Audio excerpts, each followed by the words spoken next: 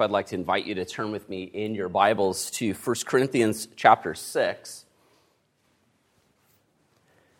1 Corinthians chapter 6, as we make our way through Paul's letter to the Corinthians, we come to verse 12, and I'd like to begin reading there down to the end of the chapter, verse 20. And so let us once again give ear to the reading of God's word. 1 Corinthians chapter 6, beginning in verse 12.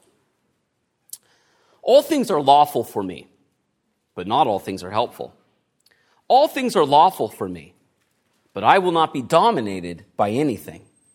Food is meant for the stomach, and the stomach for food, and God will destroy both one and the other. The body is not meant for sexual immorality, but for the Lord, and the Lord for the body. And God raised the Lord and will raise us up by his power. Do you not know that your bodies are members of Christ? Shall I then take the members of Christ and make them members of a prostitute? Never. Or do you not know that he who is joined to a prostitute becomes one body with her? For it is written, the two will become one flesh. But he who is joined to the Lord becomes one spirit with him. Flee sexual immorality. Every other sin a person commits is outside the body, but the sexually immoral person sins against his own body. Or do you not know that your body is a temple of the Holy Spirit within you, whom you have from God? You are not your own, for you were bought with a price. So glorify God in your body. Well, the grass withers and the flower fades, but the word of our God shall stand forever. Let's ask his blessing upon it now. Dear Heavenly Father, we do thank you for your word. We thank you for the fact that it is living and active and sharper than any two-edged sword. So we pray that as your word is proclaimed today, that you would pierce our hearts with your truth, that you would grant to us faith to believe all that is promised to us in the gospel, as well as hearts of obedience for all that Christ has done. And we ask this in his name. Amen. Well, beloved Lord, it's often said that Jesus Christ came to save your soul, which is true enough, but I suppose it is only half a truth, because Jesus is not half of a Savior, he is a whole Savior, and he did not come to save just our souls, but our bodies as well, our whole persons. And this saying that Jesus came to save your soul can often be misunderstood. A lot of people think that perhaps Jesus came to save our soul might mean that our physical bodies don't really matter, and that God's not really concerned with our physical well-being or health or even our physical salvation. Others will even twist that and distort it even more to say that what we do in the flesh is completely indifferent, and it has real no effect upon our spiritual well-being, and thus they say that all things are lawful for them to do. Well, that appears exactly what was going on in Corinth at the time.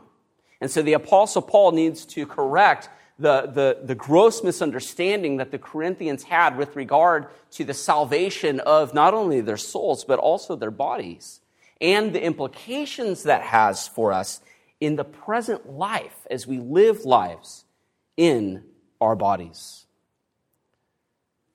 Well, as we see in a passage, you may recall that the Apostle Paul has been exhorting the church at Corinth to exercise godly church discipline over its members. Many of the people within the church were living in a manner that seriously called into question their Christian profession. In verses 9 through 11 of our chapter, he gave a somber warning that any who identified themselves with their sinful lifestyles, their lifestyles of continued and unrepentant sin, those people would not inherit the kingdom of God. And he called them to live in a manner that was consistent with the fact that they had been washed, that they had been sanctified, and that they had been justified in Christ Jesus. And now the Apostle Paul transitions from addressing the whole church as a whole, asking them to exercise church discipline, to now addressing us as individuals. And he uses their own words against them. You may notice in your passage before you today that there's several quotations that the Apostle Paul has. And here I think the English translators help us understand what ultimately are Paul's words and what ultimately are the words of the Corinthians as they would say these slogans in order to justify their actions. Well, the first slogan that we come across is there in verse 12, all things are lawful for me. That's in quotations because that's not what the Apostle Paul is saying. That's what the Corinthians were saying in order to justify their actions. No doubt this was a perversion of the teaching that we are not under law, but under grace. You can see how easy it is for us to say, well, since we're not under law and we're under grace, why don't we sin so that grace may abound all the more? This idea of all things are lawful for me can be paraphrased, I can do whatever I want. I am completely free and autonomous to do anything I desire. The Apostle Paul corrects that misunderstanding by saying all things are lawful, but not all things are helpful. You see, Paul teaches us very clearly that Christian liberty does not equal a license to sin. As those who have been set free from the law of sin and of death, we are now free to love and serve our neighbor. And we ought to only pursue those things which are good for building up, as the Apostle Paul will say clearly in chapter 8. You'll notice in Paul's retort that he omits that word, those words, for me, because ultimately it's not all about us. Those people who are saying anything is lawful for me, we're ultimately being egocentric, and we're seeking to live lives to please themselves rather than God. Well, he repeats this slogan again, all things are lawful for me, but then has a retort, but I will not be dominated by anything. Jesus teaches us that anyone who practices sin is a slave to sin. And that's why Paul says in Romans chapter 6, let not sin therefore reign in your mortal body to make you obey its passions. Do not present your members to sin as instruments for unrighteousness, but present yourselves to God as those who have been brought from death to life, and your members to God as instruments for righteousness. You see, whatever we choose to use our bodies for, whether it's for sin or for righteousness, we are presenting ourselves as slaves to those things.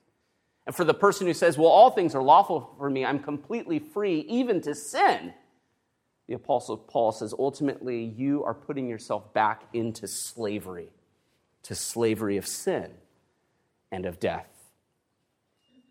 We encounter another slogan of the Corinthians in verse 13, which says, food is meant for the stomach, and the stomach for food. Here, this slogan will highlight the fleeting and temporary nature of our physical existence. And nothing is clearer to us of that fact than the process of eating and of digestion. Now, I love to eat. But it is interesting to consider the fact that you put so much effort into creating a meal or spend so much money. Say you go out to a very fine dining restaurant and you have this wonderful experience. And yet you know where that food is going. You know what's going to happen in the course of a matter of hours, right? This whole idea that we eat this food and then it's gone, it's expelled within a matter of time, right? Highlights the temporary and fleeting nature of our physical existence. And this slogan was used to justify the fact that they could do whatever they want in their physical bodies because, after all, it's temporary. It's here today, it's gone tomorrow. And I think actually this slogan this quote should probably also include the saying, and God will destroy both one and the other. Food is meant for the stomach and the stomach for food, and God will destroy both one and the other. The idea here, I think, is that, the point being, is that nothing we do in or with our bodies really matters because it's here today, it's gone tomorrow. Here it appears as if this slogan denies the resurrection of the body. You see, we know that there were those in Corinth who were denying not the resurrection of the Lord Jesus Christ, but the resurrection of our bodies at the last day. And if this slogan is basically saying food's for the stomach and stomach's for the food, and after all, our bodies are going to be destroyed and not raised, then you could see how that idea could lead to all sorts of sinful abuses. as Paul himself recognizes in that great chapter where he addresses the resurrection of the dead, when he says, if the dead are not raised, let us eat and drink, for tomorrow we die. That's ultimately probably what they were saying. And this euphemism, or this idea of food, I believe is a euphemism for all of the ways in which we seek physical gratification. And so that saying, food for the stomach and stomach for food, you can just insert any sort of physical pleasure there, replacing food with any sort of physical pleasure to show how fleeting it is and how ultimately it doesn't matter what we do. And that's interesting because we know in the ancient world the practices of gluttony and drunkenness were often combined with sexual indulgence. We have examples of these feasts that were held in Corinth where they would eat beyond what they could consume. And they would drink in excess. And then for an after-dinner entertainment, prostitutes would be brought in.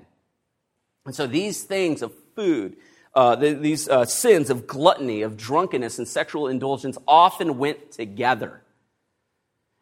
And so we see Paul's answer to this slogan in the second half of verse 13, where he comes right out and contradicts their unspoken premise. The body is not meant for sexual immorality. The body is not meant for sexual immorality. God did not create us as physical creatures so that we might indulge our every base desire. God did not create us as physical creatures so that we might gratify our flesh and the lust thereof. But rather, he created us body and soul so that we might glorify him and enjoy him forever. You see Paul's correction? The body's not meant for physical pleasure, for sinful pleasures. The body is meant for the Lord, and the Lord for the body. That's what we're made for. That's what we've been created for. That's what we've been put on the earth for, to glorify God and enjoy him forever. And as proof, historical proof of the fact that God is concerned with our whole person, body and soul, we see Paul reference the resurrection of Jesus Christ, the physical resurrection of the Lord, there in verse 14. God raised the Lord and will also raise us up by his power. You see, if Jesus Christ only came to save our souls, then his body would have stayed in the tomb. But it did not stay in the tomb. Christ is risen. And if it happened to Jesus, it will happen to us. So contrary to the assumption of some of the Corinthians that God will destroy our bodies at the last day, the Apostle Paul says, no, God will not destroy our bodies. He will glorify them. He will raise our bodies because if it happened to Jesus, it's going to happen to us. So that's why the Apostle Paul goes on with another rhetorical question. In chapter 6, he keeps asking this question, or do you not know? Or do you not know? Reminding them of what he had taught them, but for some reason they seem to have forgotten, or at least by their conduct were contradicting the truth. He reminds them of the present reality, namely their union with Christ. The fact that they are united together with the risen Lord. He says, do you not know that your bodies are members of Christ? Now, later on in the book, in chapter 12, the Apostle Paul is going to explore further the idea that we are all part of the body of Christ and members one of another. And there in chapter 6, he's going to reference sort of the corporate aspect, how we as members of the body of Christ ought to use our gifts for the good and edification of the other members of the body. Sort of the horizontal aspect of the fact that we are a part of the body of Christ. But here the Apostle Paul addresses us as individuals and highlights the fact that each and every one of you individually are a member of the body of Christ. It highlights that vertical aspect, the vertical dimension of the fact that we are united to him and we are part of his body. He highlights the privilege and also the responsibility that each and every one of us has as these bodies are united to the Lord. And so he reminds them of the fact that each and every one of us, our physical bodies, are the limbs and organs of the Lord. And then so he says, well, what are you going to do with that? What are you going to do with that profound truth that your body is a member of Jesus Christ? Shall you take the member of Christ and make them members of a prostitute? You see, when we use our bodies for sinful purposes, when we hand over our members to be slaves of sin, we're not doing that by ourselves. If we are united to the Lord Jesus Christ, we bring him along with us, since we are, as it were, his limbs and organs. Well, even the thought of that to the Apostle Paul is abhorrent, as he immediately says, may it never be. God forbid that we would ever do something like that as we take Christ with us to fulfill our sinful desires.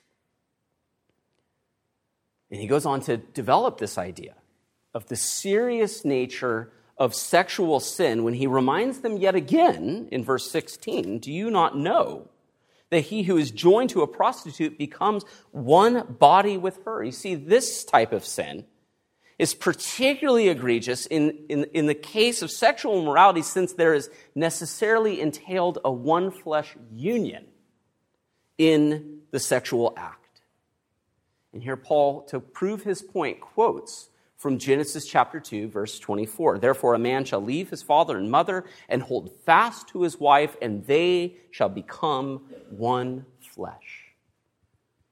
See, our Lord Jesus Christ actually quotes from this passage to highlight how terrible it is, the idea of divorce. Since the two become one flesh, man seeks to put asunder what God has set together. And the Apostle Paul, elsewhere in Ephesians chapter 5, will quote from Genesis 2:24 to highlight the need for the husband to love, nourish, and cherish his wife, even as he does his own body. Why? Because the two are one flesh. It's as if he's caring for his own body as he cares for his wife. But here, the Apostle Paul quotes from this passage in Genesis to show how it is that we can pervert and distort God's good gift of sexual union between a husband and a wife, which Paul reminds us in Ephesians 5 is a picture of Christ in the church. He highlights how it is that we can pervert and distort that good gift when we pursue sexual pleasure merely for the purpose of self-gratification and not as an act of communicating love to the one that we've sworn and vowed our lives over to. This is why I think the Apostle Paul in verse 18 highlights the fact that sexual immorality is a uniquely self-destructive act. He calls it a sin against the body.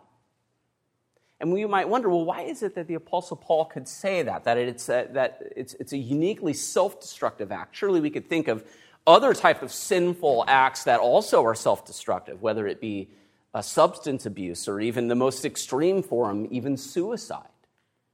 Well, he's not denying the fact that we can sin against our bodies in other ways, but he's highlighting here the way in which sexual sin is uniquely self-destructive because no other sin forms a one-flesh union with another person.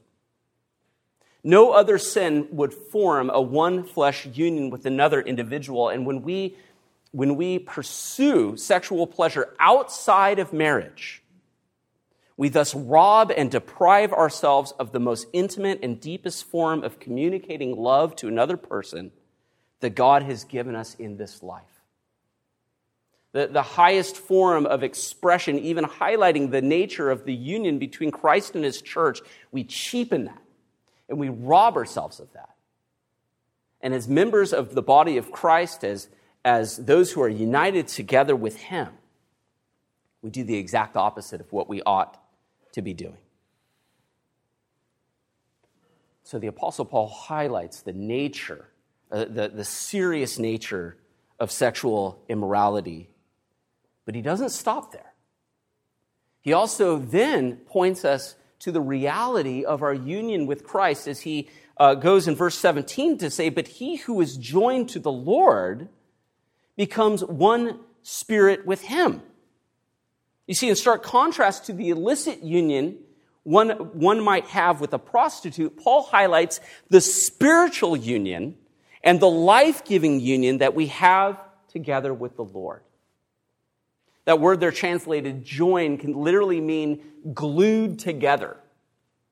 And if you think of the fact that we are glued together with the Lord, the glue that holds us together is the Holy Spirit.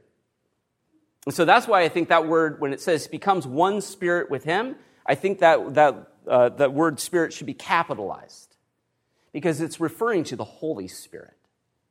That is how we are united together with the Lord. That's how we cling to him. That's how we're glued together with him through the power of the Holy Spirit. I think this is characterized and explained so beautifully in the Heidelberg Catechism when it says, although he is in heaven and we on earth, we are nevertheless flesh of his flesh and bone of his bone, and live and are governed forever by one Spirit, as members of the same body are governed by one soul. Here it is.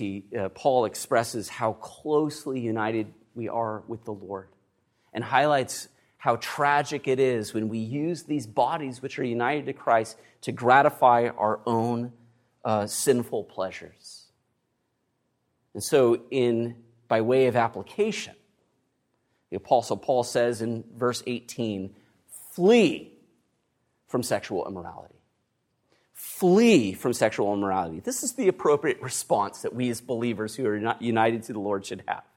Notice he doesn't just say, avoid sexual immorality or withstand sexual immorality. No, he says, flee. And here I think most commentators are correct in assuming that the Apostle Paul has a biblical example in mind. We could all think of Joseph, who was in Potiphar's house, who was seduced by his wife, and when finally there was no other way to resist her advances, what did he do? He fled out of the house. That's how we ought to act as believers. We shouldn't toy with sexual temptation. We shouldn't think, I'm strong enough to withstand this. No, get out of the house, flee from any and all sexual temptation. Solomon has a lot to say about this in the book of Proverbs, and as he's speaking to his son about the temptations of sexual immorality, he uses the example of fire. He says, can a man carry fire next to his chest and his clothes not be burned? Or can one walk on hot coals and his feet not be scorched? Well, no, absolutely not. And so why would you want to toy with the adulterous woman? Why would you want to allow yourself to be tempted by her? Flee, get out of the house. Our Lord Jesus Christ, in the context of sexual sins, says, if your right eye causes you to sin, tear it out and throw it away. For it is better that you lose one of your members than that your whole body be thrown into hell. And if your right hand causes you to sin, cut it off and throw it away. For it is better that you lose one of your members than your whole body go into hell. Of course, our Lord Jesus Christ is using hyperbole here. He's not telling us that we literally ought to prong our eyes out or we literally ought to cut off our hands or any other part of our members that causes us to sin. We ought not to take his words literally, but his point is clear. No measure is too extreme in order for us to avoid, in particular, sexual sin in our lives. There's no step that is too drastic that we can take in order to avoid these things, and that's why the Apostle Paul says we need to flee from any and all sources of sexual temptation. And he goes on to develop this idea of the serious nature of this type of sin and our responsibilities towards it when he asks his 10th and final rhetorical question in this chapter, or do you not know that your body is a temple of the Holy Spirit within you? We've already seen how sexual sin is a sin against our Lord because we are members of his body. We've seen how sexual sin is a sin against our own selves as we sin against our own body. Now we see how sexual sin is a sin against the Holy Spirit because our bodies are temples of the Holy Spirit. Now, previously, back in chapter 3, the Apostle Paul spoke of the fact that the whole church is the temple of the Holy Spirit. And there he was stressing the need for pure doctrine and a faithful ministry. As he says, if anyone wants to seek to destroy the temple, then God will destroy him. But here he's addressing us as individuals, or as Peter calls us, living stones, who are being built up into the temple of the living God. He addresses us as individuals, that each and every one of us individually, our bodies are temples of the Holy Spirit. And so here he highlights and stresses the need for us to live lives of purity and holiness. Each and every one of us, as it were, has the glory cloud hovering over our head. And the Holy Spirit has been given to us by God. And not just our souls, but our bodies house the Spirit of the living God. And so we ought to keep that temple pure. And we ought to keep that temple holy. And so switching metaphors from a temple metaphor to a slave metaphor, he addresses the congregation by saying, you are not your own. You see, contrary to the notion that the Corinthians thought that they could live however they liked, that they are perfectly free to pursue any and all physical pleasures and gratify their flesh, the Apostle Paul has other news. You do not belong to yourself. You don't own yourself. He emphatically states that we are not our own, but rather we have been bought with a price. They would have known what this metaphor was referring to because there were slaves in the ancient world. In other words, he tells us that we are bondservants of the Lord, whom he has purchased with his own precious blood. Oftentimes, Scripture, people will speak of the fact that we have been redeemed, we have been set free, and we immediately think, well, we're free to do whatever we like, just like the Israelites in the Exodus. Isn't that all about freedom? They no longer have to be slaves and serve Pharaoh. That's not what the Exodus is about. That's not what our redemption is about. God didn't free us in order so that we might seek to please ourselves. He has freed us in order that we might serve him. The question isn't about freedom. The question is, whom will you serve? Will you serve yourself or will you serve the Lord? The Apostle Paul reminds us here that we have been bought with a very precious price, the blood of our Lord Jesus Christ. We have been freed in order to serve him. And so, by way of application, he says you have been bought with a price, so glorify God with your body. You see, rather than our physical bodies being some sort of temporary prison house of the soul, something that is here today and gone tomorrow, our bodies are something that have been bought with a price and are owned by the Lord Jesus Christ and are united together with him and have been made his own limbs and organs in order to be put to use to glorify God. You see, the things that we do in our body have eternal implications. And so that's why the Apostle Paul says, glorify God, not just with your soul, but with your body. In preparing this sermon, it struck me that in these last two verses, we see two themes come forth that both our shorter catechism and the Heidelberg Catechism reflect upon, both in their first question and answer. The Heidelberg Catechism, of course, is, what is your only comfort in life and in death? Well, it's that I'm not my own, but I've been bought with a price. And the Westminster Shorter Catechism asks, what is man's chief end? That we glorify God and enjoy him forever. And so as we reflect upon the fact that we are united together with the Lord, as we receive serious warnings about the dangers of sin and how it is that we can sin against not only ourselves, but also against the Lord and the Holy Spirit, as we are exhorted to glorify God with our bodies, we are reminded of the fact that our chief end is also our only comfort in life and in death. We don't belong to ourselves. We've been bought with a price. And so let us, through the power of the Holy Spirit, through the grace of God, bring glory to him. Amen? Let's give thanks. Dear Lord Jesus Christ, we do thank you that you were pleased to redeem us, both body and soul, and that you paid for us with your own precious blood, so that you might redeem us and free us from the power of sin and of Satan, so that we might pursue following after you in newness of life. Thank you for the grace that we have for the forgiveness of sins, but also the grace that we have to be conformed more and more into your image. So, O Lord, we pray that you would enable us in this present life to bring glory to you, even through our physical existence. And we ask all this in your name. Amen.